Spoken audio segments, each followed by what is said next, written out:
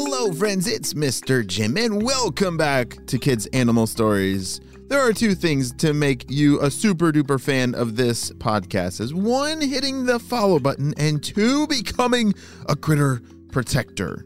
You see, down in the show notes below, there's a link that describes everything about what it takes to become a critter protector. So if you care about critters of all shapes and sizes, ask your parents to click that link down below. I will see you there. Are you guys ready for today's adventure? Me too, let's go!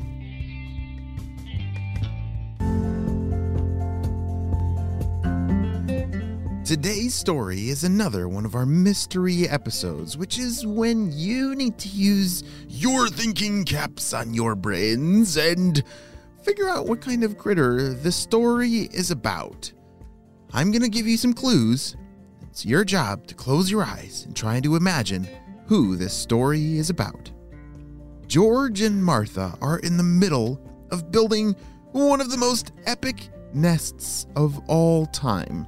They're about to be parents for the first time, so this is a pretty big deal. This nest is very, very large, larger than me and you. They spend most of their day gathering sticks, leaves, and all sorts of other materials to build this nest. "Hey, Martha, that looks like a good one over there," said George. Martha flew over and grabbed onto that big bunch of sticks with her talons and carried them back up to the tree where they were building this amazing nest. "George, I think we need more strong branches. I want to make sure that this nest is plenty strong to withstand any big windstorms. I wouldn't want our eggs to get knocked around in the nest during a big windstorm," said Martha. George agreed and flew in search of some bigger and stronger sticks. Wait a second. If this is George and Martha's first time building a nest, how do you think they know how to do that? Do you think they have like a book of instructions that they're following? Or do you think they just know how to do it? Yeah, I don't think they have a book, like a nest book, that they're following the step-by-step tutorial instructions of how to build the world's strongest nest. They have to use their brains. And I think somewhere in their brains, they just know how to build the nest. That's pretty cool. They must be two very smart critters. Well, George and Martha's, they did not spend all of their time building nests. They also took turns hunting at a lake nearby for fish. They loved to go fishing. But they had a different way of fishing than maybe you or I would do it. "Wow, look at those delicious looking trout," said George. As they were circling the lake from high above, they could see this sparkle of fish scales swimming in the water. George dive-bombed down. Splash! He was so fast when he would dive through the air like that.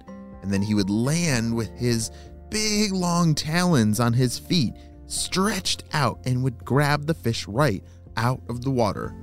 Holy smokes, that is a pretty amazing skill that he has there. I know I cannot do that. I need a fishing pole if I need to go fishing. It wasn't much longer before Martha had laid all the eggs, and that meant they had to be a lot more careful. They had to work as a team together. They would take turns going out and fishing and also take turns on sitting on the eggs and keeping them warm. It was a job that they both had to do together because they were a team.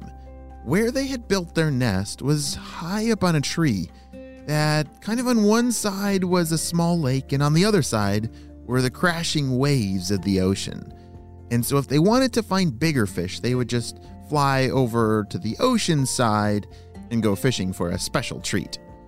You see, George was flying back to the nest from the ocean. He had just spent the afternoon circling and flying up and down the shoreline looking for a delicious, ginormous fish for them to share, and he had caught one. It was so big and heavy that it was almost hard for George to fly back. But it's a good thing that he had these big, ginormous wings that were very powerful. But then all of a sudden, George saw something flying in the distance towards him. It looked like another bird just like him because it had a very bright white head. At first he thought it was Martha, but it was not. It was another bird that looked like it was trying to steal his fish. Oh no! George started turning and flying as fast as he could to get back to the nest. But that other bird was able to catch up very quickly. And all of a sudden, crash! That bird grabbed onto the fish in midair. And pretty soon these two birds were spiraling back down to the ocean. They were not able to fly and they were both fighting over this fish. And what in the world is going to happen to our friend George? Well, meanwhile, as Martha was back at the nest, the eggs were starting to wiggle. She couldn't believe it. The eggs were going to hatch. She got so excited and happy, but was feeling a little nervous because George had been gone a lot longer than what the plan was, and she didn't want him to miss the eggs hatching. Martha jumped up on the ledge of the nest to look around. She was looking for George, and she couldn't see him anywhere. But as she turned back around, pop!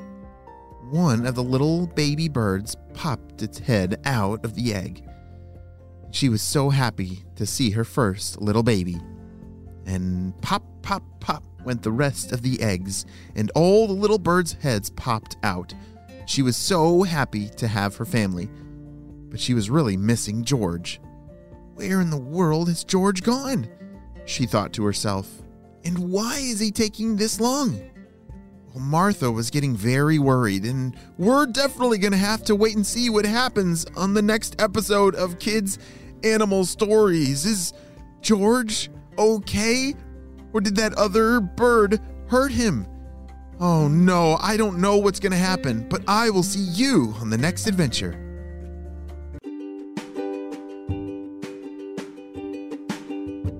Great job, you listened all the way to the end, and we have a lot of clues to think about. All right, let's think about this. So George and Martha, they must be some kind of bird, right? Because they have wings and they can fly, which that points me towards birds. What do you think? Yes. And something about talons. They have really sharp talons. They must be really big because they built a really big nest and they can carry big fish. And they have a white head. What does that mean? Do you think that's a clue? Well, friends, I have a lot of thinking to do, and you do as well. So I will see you on our next adventure. Bye!